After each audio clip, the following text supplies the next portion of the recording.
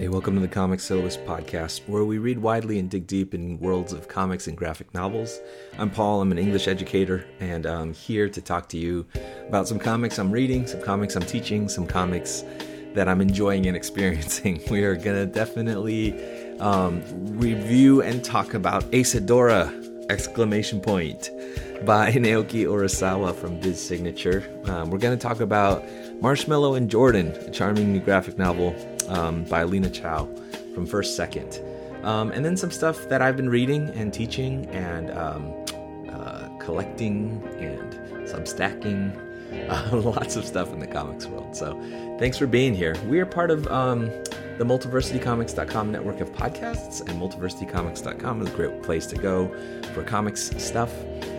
You can also find us at the Comics Syllabus Substack, which is at comicsyllabus.substack.com. Go there, and if you're a listener of the podcast, I would just it would be so meaningful to me if you would check out the Substack. It's linked in the show notes, because in addition to this podcast, living there, I'm also writing there and trying to cover the venture that is Substack's investment in comics, as well as, stuff that's showing up in shops and other kinds of pieces of comics exploration. So anyway, if you listen to the Comic Syllabus, and some of you have reached out, it's been so meaningful to me to get notes from listeners, even creators, and other critics.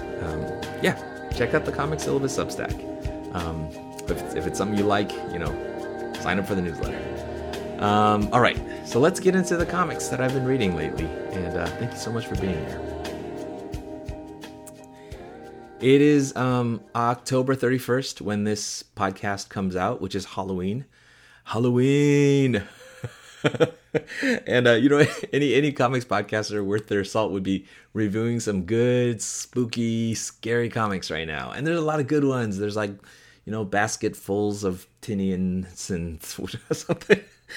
I'm just not into horror at all, or scary things, or even things mildly scary. Even Batman is just a little too creepy for me sometimes. And so I won't be talking. In fact, I'm just going to go hard in the opposite direction. The two comics we're going to focus on, decidedly not that scary. Although Asadora does have, I guess, the specter of some kaiju in the background, in the backdrop. So maybe there's something there. Marshmallow and Jordan, not very scary. Most of the things I read, not very scary. Although I will say, so I teach middle school students, and I've been reading Secret Coders with one of my classes. So it is a class of newcomer immigrants, and we're trying an experiment, some colleagues and I, where we're teaching coding, technology, engineering stuff, as well as arts stuff. So kind of the STEM and plus arts package within an English class. And so we are reading together the series, Secret Coders, which is written by Gene Luen Yang and drawn by Mike Holmes, came out a few years ago. And it teaches coding through this story of a couple of kids at this mysterious school called Stately Academy. It's a little bit Hogwarts-like, kind of old, creepy, mansion-looking buildings with lots of mysteries behind locked doors, where the combination is a matter of solving the binary code mysteries and stuff like that. So since these are new immigrants that I'm teaching, I have a chance to teach them words like haunted and creepy, and the many connotations of the word and uses of the word creepy. And they're having a lot of fun exploring coding. And so even though that book is by no means scary, it does have some of the lighter side of that language of mystery and exploration, and who knows what's behind those closed doors. Of course, the great secret that they unlock is really learning how to code, which is really fun. And they're starting to learn some of that with this application called Scratch, which is really cool for kids to learn coding. So we're doing that. My other class, I'm also doing some comics. Jason Reynolds is a super cool author, writer. In fact, he wrote the Miles Morales novel that came out a few years ago. But to YA book readers, Jason Reynolds is just one of the great YA writers out there right now. And we're reading Long Way Down, which is a book that Reynolds wrote a few years back about a young man, Will, a young African-American boy who has witnessed really unthinkable. His brother shot and killed in gang violence, and is contemplating sort of following the sort of rules of the folks he's grown up and been raised among, to take action when something like that happens. And so it's kind of it's a beautiful novel. It's written in verse, and we're kind of beginning to really dig deep into it, and I can see the way that it's really landing for my students. Anyway, we're going to read the book, but just last year, actually, the Long Way Down was adapted into a graphic novel with art by Danica Novgorodov, I think. And it was, just really evocative artwork. And so we're going to read the two side by side in a comparison of media.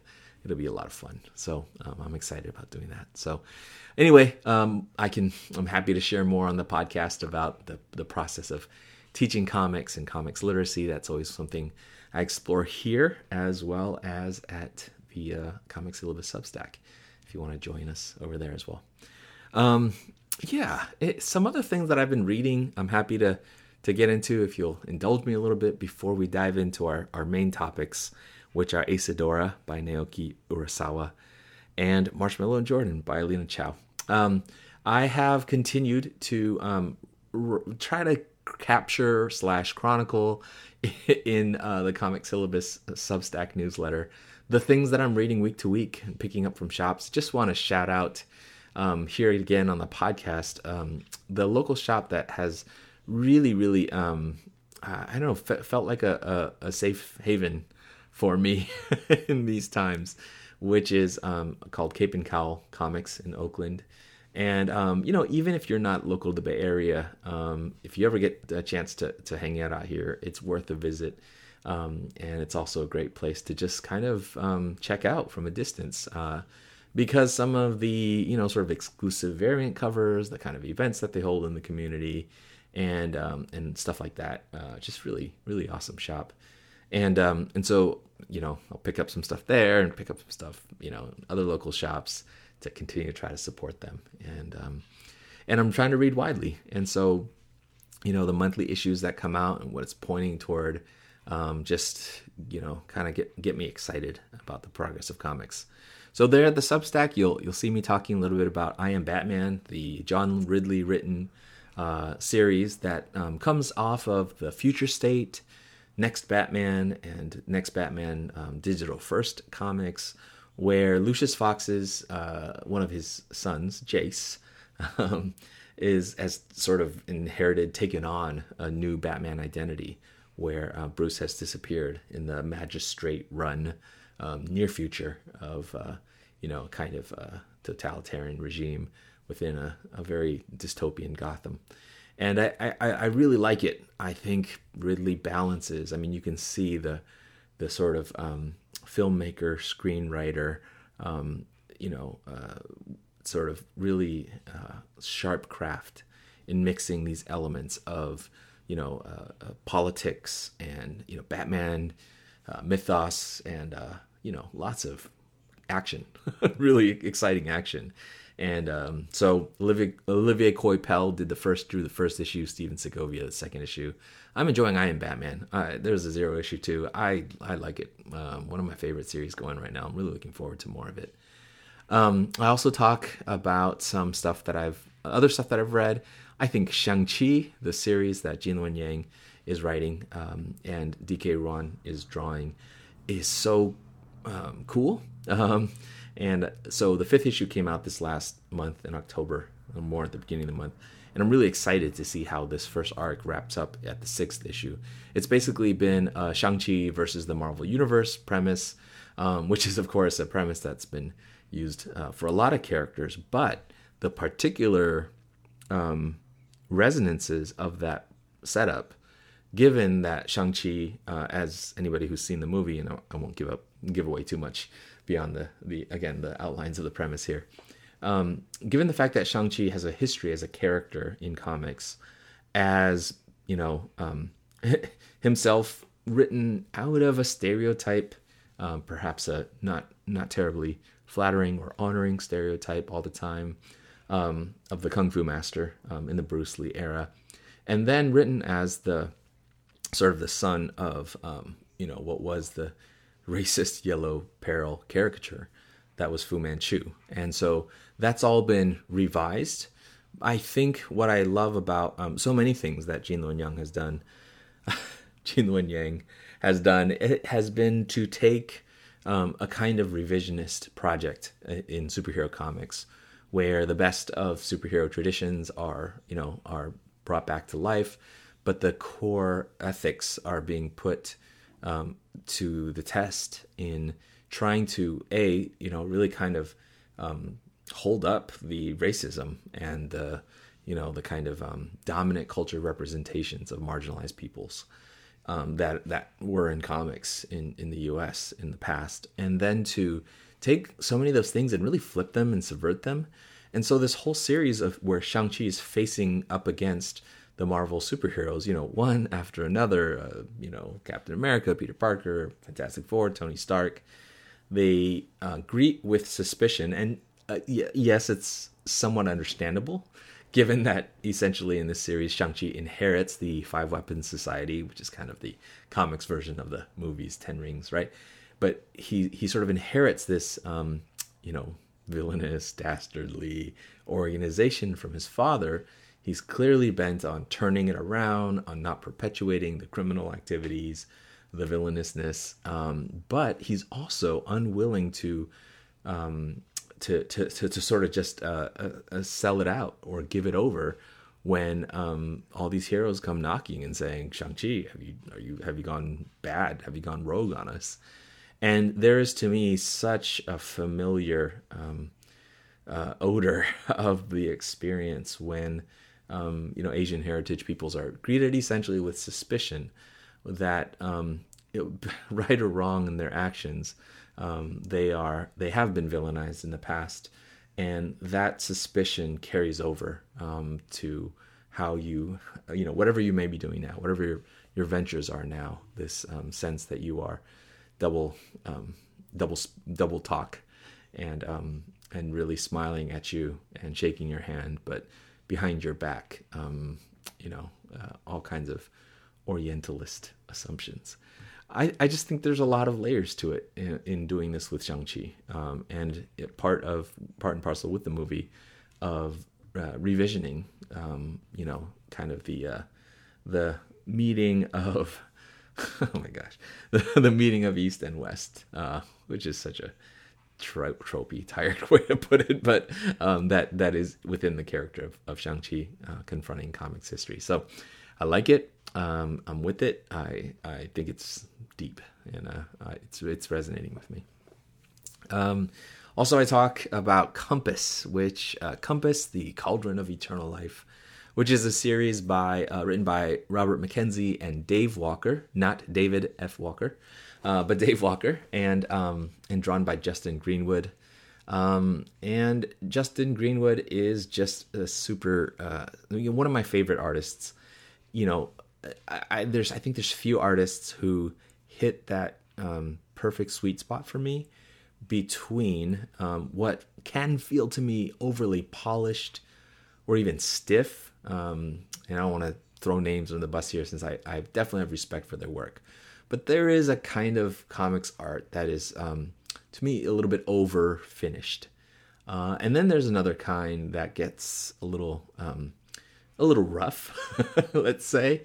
And I'm looking for still, the kind of the taking advantage of really the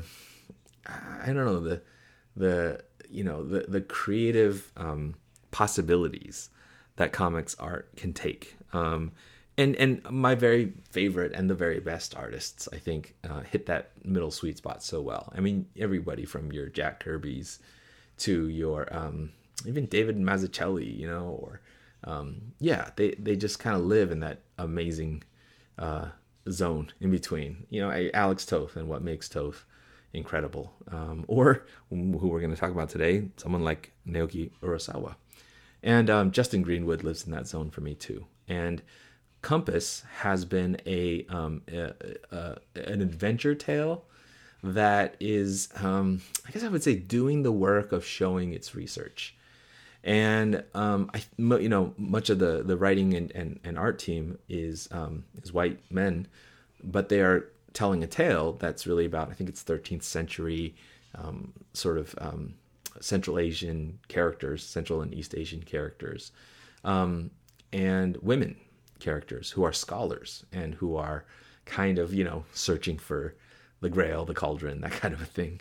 So there's a little bit of that Indiana Jones spirit, but there's also a recognition of that kind of like colonialist, vibe that is in those stories. And so Compass sort of is doing the work. The creators are doing the work to carefully research, to tell a story that centers, characters who might be pushed to the margins in a certain telling of history that tends to flatten cultures and peoples and entire sort of half the population in terms of gender. And I think it's been a humble but determined effort, and to write about cultures and to portray these characters and to attentively study and research, and coupled with that, because that sounds very academic and maybe dry, to infuse within that so much of the vibrancy of adventure. And I think that's where Greenwood's art really lends so much of a kind of electric energy and kind of almost a pulpy sense of adventure, but confronting the pulpy problematic elements that these adventure stories have taken in fiction past. And so I've enjoyed Compass. It wrapped up its 5th issue and its arc this last month. If you missed it, I definitely go back and check it out. But speaking of revising and revisiting pulpiness, just this last week, Adventure Man number 6 came out. And that's the Matt Fraction and Terry and Rachel Dodson image book that, went for 4 very oversized, super exciting, gorgeously drawn issues, and has come back now, kind of post-pandemic pause. And issue 6 came out this last week. And it's just gotten super exciting. I mean, we kind of could see where this was going, but Adventure Man is this pulp hero, this Doc Savage-like character with a whole band, a whole team of super-powered, serum-drinking adventurers, and they confront these scary villains, and it all happens in these pulp novels that our main character, I forget their name, who is the daughter and inheritor of a bookshop, and she's got a son, and she's very interested and curious about these stories. They turn out to be true. She turns out to be Adventure Man, reincarnated somehow in her.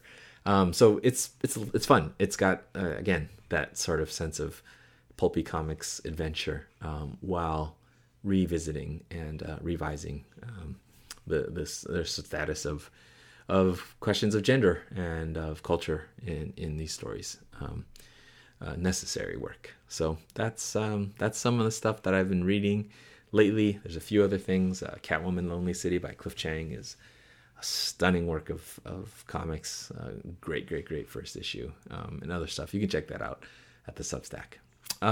Speaking of Substack, I will also be continuing to try to pay attention to what's going on with the creators that have been trying different things out at Substack. and a couple of exciting bits that are happening there. One, if you didn't catch the news. So I have been trying to subscribe to pretty much everything, like pretty much anything that I had is, going over to Substack as comics. I've been interested in, at least.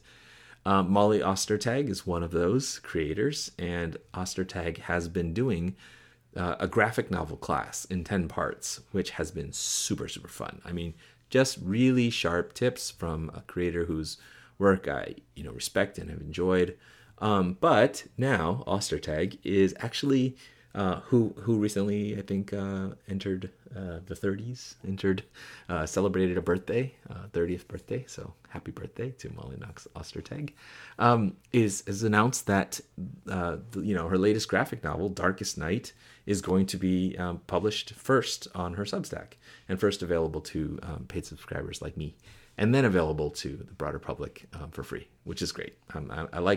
I like the idea that I get to see and read early, again, part of a privileged club, to comment and talk up this their work and support them as a creator, but that it will not forever be available only to me and others like that. But that they, Darkest Night is going to be available out there. So Ostertag announced Darkest Night. There's a Multiversity piece on it too that you can check out at our site.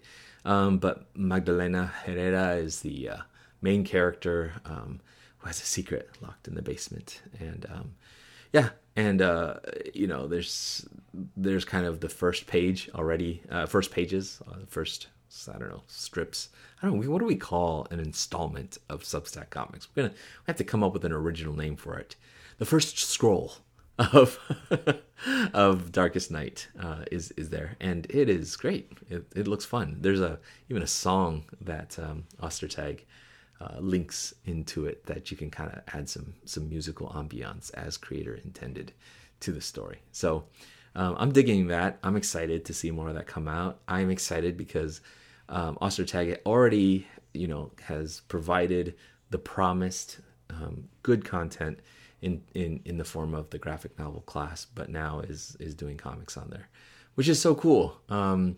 Others are doing comics on there too. I've talked on this podcast about Chip Zdarsky's comics and Public Domain and Kaptara, which are there. And I've talked about Jeff Lemire's Fish Flies, which I'm really enjoying week to week, and I'll continue to try to review when it gets to chapter closings. James Tinian has also done a bunch of stuff connected to Department of Truth, as well as Blue Book with Michael Avon Oeming. Those are coming out pretty consistently. And we are starting to see there on their Substack some stuff starting to come out from other creators as well. Shouting out now, 3 Worlds, 3 Moons. Is that what it's called? 3 Moons, 3 Worlds, one of those. But basically the Jonathan Hickman, Mike Del Mundo, and Mike Huddleston, and among other creators who are crafting this big old world, and we're getting to see it in process as those creators are still wrapping up, of course, their big old, Marvel projects and things like that. And I gotta say, I've been a little disappointed that the comics are taking so long, as a paid supporter who's really looking forward to the comics. But they are giving plenty of back matter material and kind of, fun events. They did a Grant Morrison interview where Morrison talked about a whole bunch of stuff about their process. And that was a pretty fun thing. And they recently did a kind of draw and chat between Hickman and Del Mundo, which is a lot of fun. And just watching Mike Del Mundo draw, which is, blows my mind. Del Mundo using Clip Studio to do things. I also have Clip Studio. I can't do that.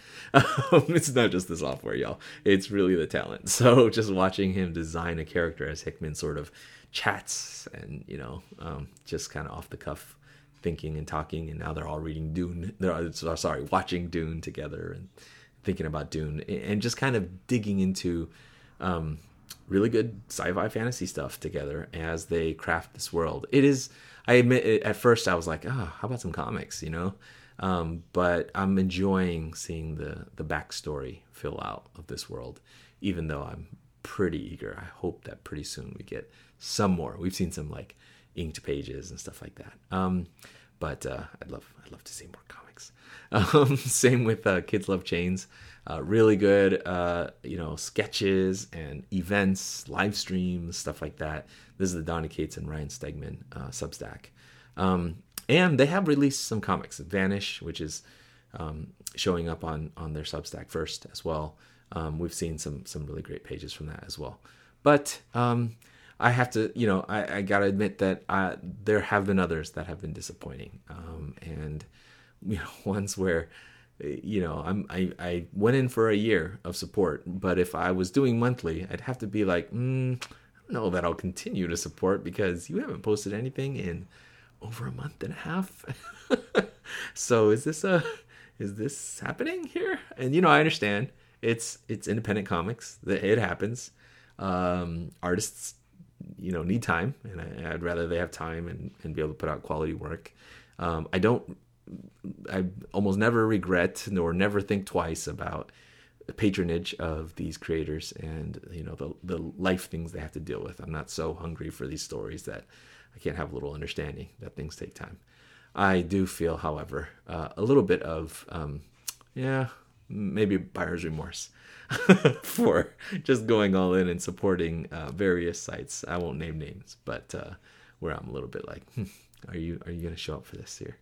But I do also still want to jump in with appreciation for Kelly Thompson's Substack and the sort of process interviews with Carmen Carnero and Elena Casagrande. Man, those are amazing artists, and to have the kind of in-depth interviews about their process of costume design or whatever is going on is super fun. So check out 1979 semifinalist Kelly Thompson's Substack, really worth seeing. Adrian Tomine, who was kind of the writer in residence for the month, had some interesting interview posts on Tomine's Substack, and that was really cool. We're seeing bits of work and a lot of honesty and self-effacing comments, but that really don't because the work is great. I just love the pages that we're seeing from Sophie Campbell's page, Substack, which is called Barf. And the posts are titled things like "Blarg, I failed," and meanwhile posted right next to it is some gorgeous Sophie Campbell art. So please go support, check out those creators and the wonderful things that they're doing at Substack. Okay, thank you. Enough waiting. Let's get into Asadora and Marshmallow and Jordan. Here we go. All right. Naoki Urasawa is one of my favorites. 20th Century Boys. Pluto's a high on my list of all-time comics. Mr. Keaton. I always think Buster Keaton when I think about Mr. Keaton. Lots of great manga. And, I have to admit, I'm not as well-read in manga as I want to be. There's a lot of things I own and I just haven't read. And I don't know why. I think maybe it's that I've tried a lot of things and it's either been hard for me to get in or to stay in. Not so with Naoki Urasawa's work. And Mujirushi, Sign of Dreams, was really cool work. Recently that I read. Pretty much anything that Urasawa comes out with, I will try. And Asadora came out a few years ago in translation via Viz Signature. Didn't know what it was. Like so many manga, collected Volume 1. Volume 2 came out, I collected Volume 2. Volume 3 came out, I collected Volume 3. And when trying to decide whether to pre-order Volume 4, seeing that it was coming out in a little while, I thought maybe I should read this and see if it's actually good. And no surprise, it was great. Asadora, you know what? Here's the thing. I actually didn't know anything about it before going into it. And I want you to have a similarly enjoyable experience. So no real spoilers. How about that? I'll talk around the work without actually getting into the details too much of the work. I think I already revealed one spoilers thing, but I don't think it's a huge spoiler. It is a delightful book. And, from the cover, you see a photograph of a little girl. There's a sense from the photograph's, material look and the sepia kind of tone that we're living at least a few decades ago, maybe mid-century in Japan, of course. Asadora is the girl on the cover, and just looking at the covers, you will see this little girl growing bigger, older, and you will also see images of airplanes. You will also see other characters. This whole avoiding spoilers thing is making for very, very bad podcasting talk. But I will hold to it because I want you to read it, and I want you to kind of take delight in where it goes. Because I had the pleasure of not knowing anything about it, as I said, and really feeling at first like, I don't know how comfortable I am with this story. There are elements where, I see it come up in manga and anime now and then, and it has to do with older men and younger girls, and it makes me really uncomfortable. And there's a little of that here.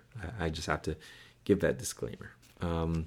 Where things that don't, understandably don't feel right, don't look right, kind of get righted.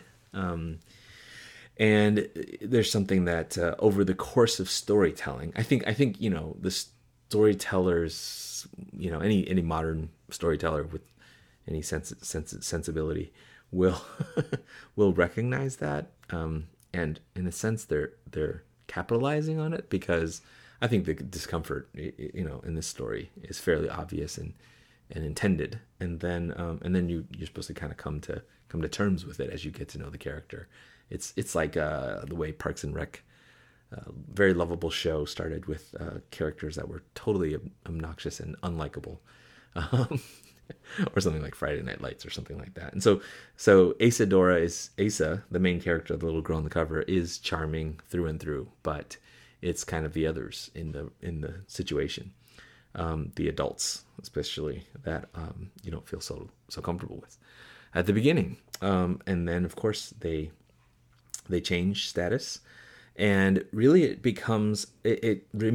continues to be a story really about Asa as a hero and what Asa has to step up for, while other characters get introduced that complicate the picture, that really keep it moving between something on a very large scale, a very like save Japan, save the world kind of scale, and a very sort of like intimate small scale, these surrogate families that form around friends and people who care for each other, and meanwhile this heroic girl is heroic and awesome. Urasawa's storytelling craft is really what sells it for me. If you there's a lot of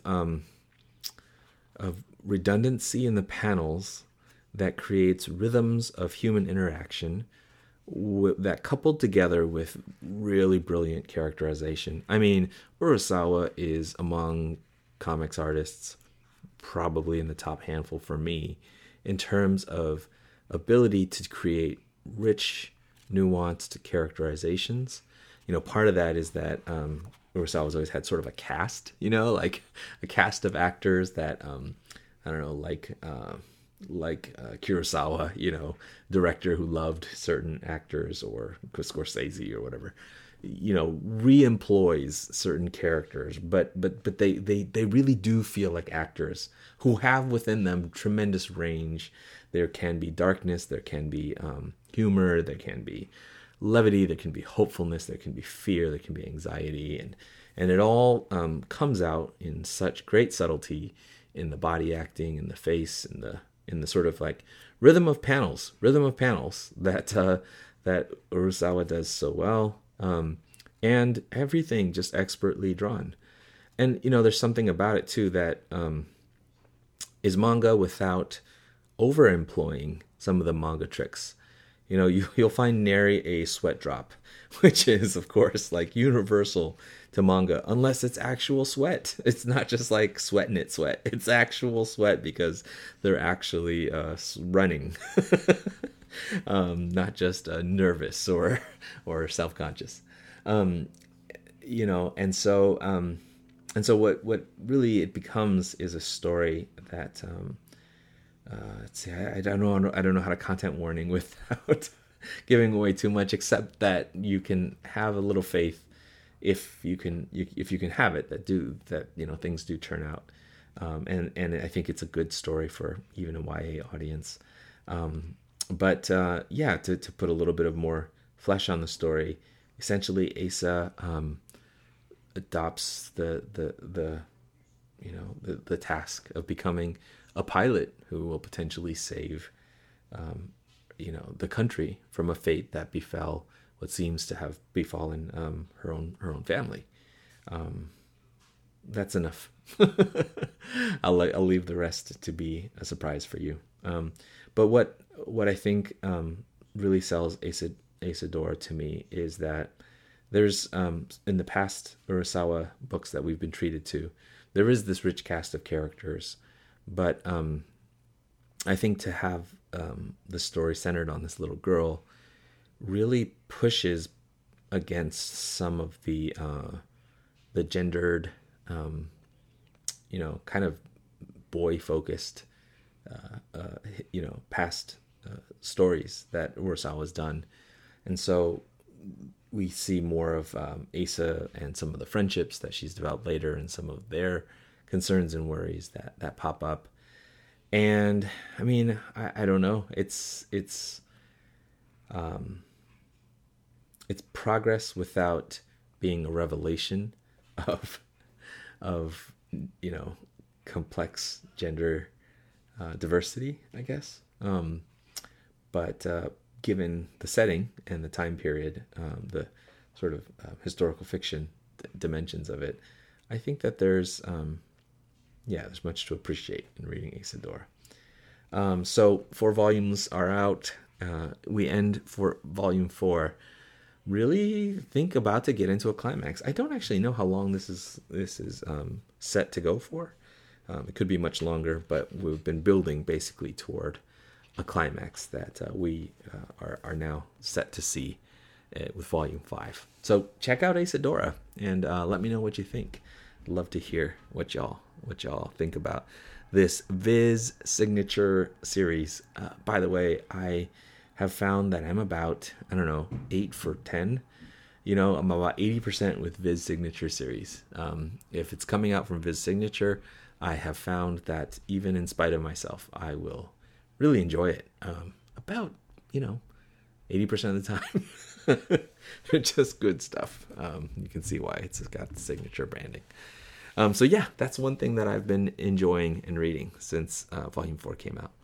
Another thing that came into my from my poll this past week is a graphic novel from First Second by Alina Chow, a creator who I was not familiar with, but the solicit art on Marshmallow and Jordan was so good. I could not read it. Could not pick it up. Marshmallow and Jordan is written, drawn by Alina Chow, who is a filmmaker, has worked on Star Wars Clone Wars animated series, also illustrated picture book The Nien Monster, and grew up in Hong Kong, and her family is Chinese Indonesian. And what I was fascinated by is hearing the name Alina Chow and a little bit of the art. I thought this is going to be, it looks like a beautiful comic. It is an incredibly beautiful comic. I'll talk about the art in a second. And then I thought, Chinese surname.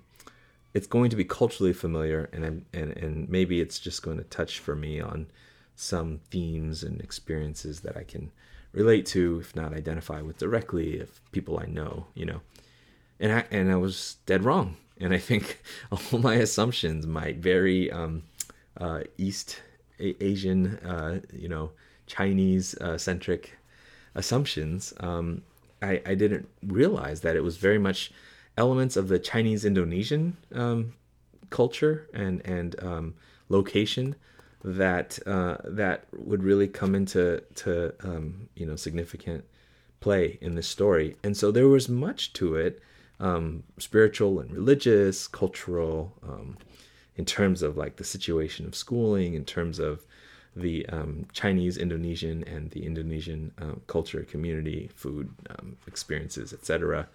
That was much more of that sort of Southeast Asian provenance than I know about from my own life.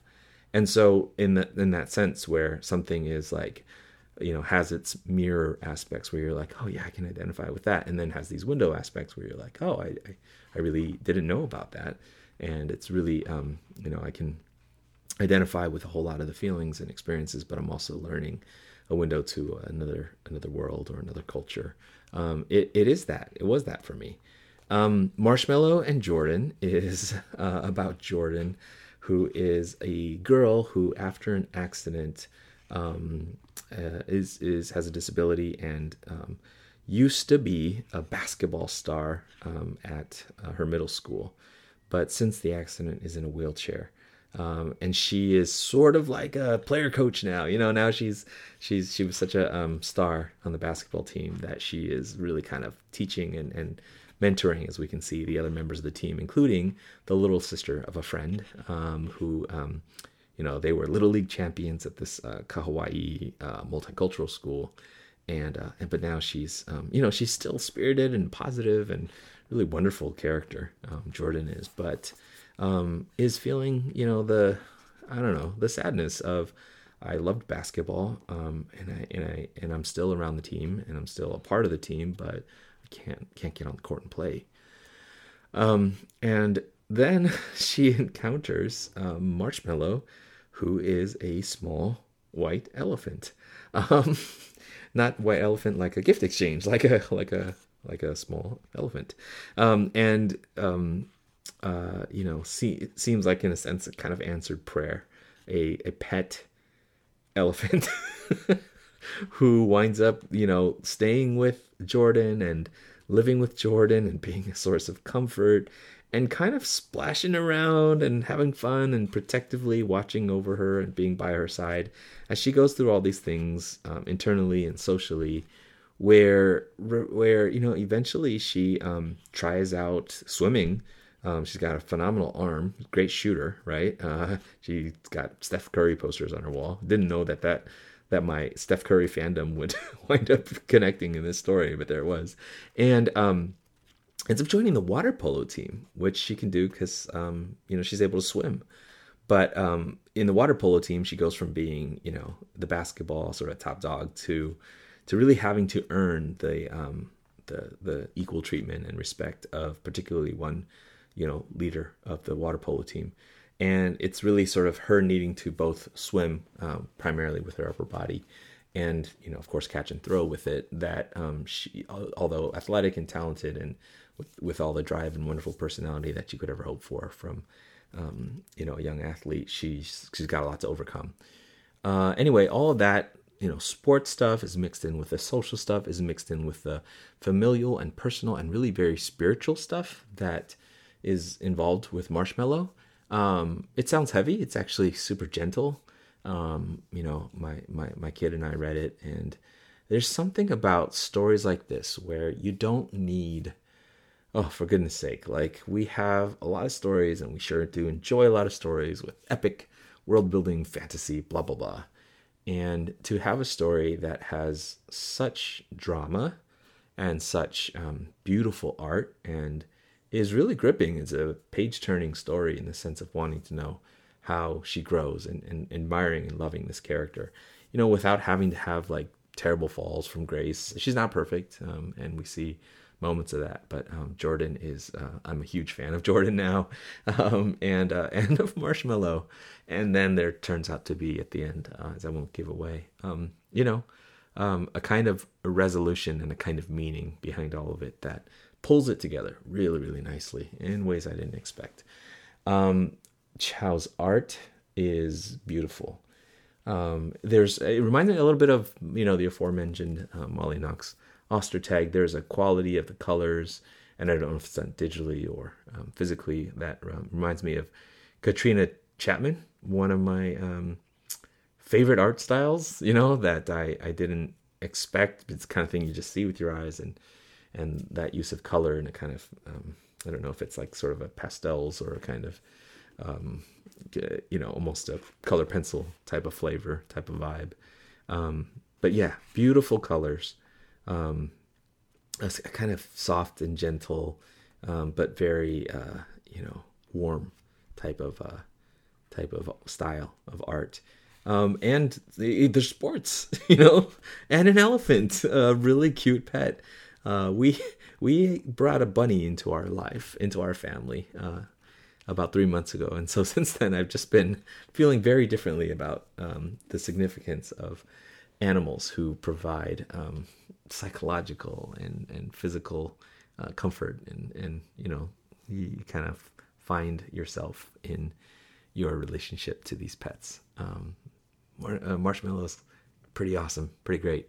I need a marshmallow in my life. So yeah, Marshmallow and Jordan by Lena Chow from First Second. Definitely worth enjoying and checking out, with your young reader or without, I'd say, if you're listening to this as an adult, as a teacher, librarian, etc. Yeah, so that's kind of my review of two things I would recommend, with all the caveats I mentioned, but with all of the joy of getting to be a comics reader. These are both books I think will wind up, as so many of my books and comics do, on the shelves in my classroom, where I will push them on students who, show signs of interest in this or that tone, or this or that kind of story. And I'll keep reporting back to you here at the Comic Syllabus how that goes, as I venture and explore the world of comics and graphic novels, as an educator and parent, and as a fan and enthusiast myself. Thanks for listening. I just will repeat what I said at the top. There's been a couple of you have corresponded and written, and I gotta say, regardless of how many paid subscribers or whatever stats, sometimes I admit to y'all, I do get a little discouraged, knowing that there are other comics podcasts for whom I think that, latching on to the right hype or being of the right, comics geek background and tone, and maybe it's just having co-hosts. Maybe it's just like two dudes talking that's just way more fun than one weird teacher droning on. I get it. I listen to them too and have a good time with them. But anyway, all that to say, your support, your writing me notes, your reviewing on Apple Podcasts or wherever, and sharing on social media about Comic Syllabus, it means the world to me. It's just really nice. It makes me feel not alone in the exploration of culture and of arts that we do here at the Comic Syllabus. And so keep them coming, and thanks to those who have reached out and touched base. So all right, let's keep reading. Thanks. Take care.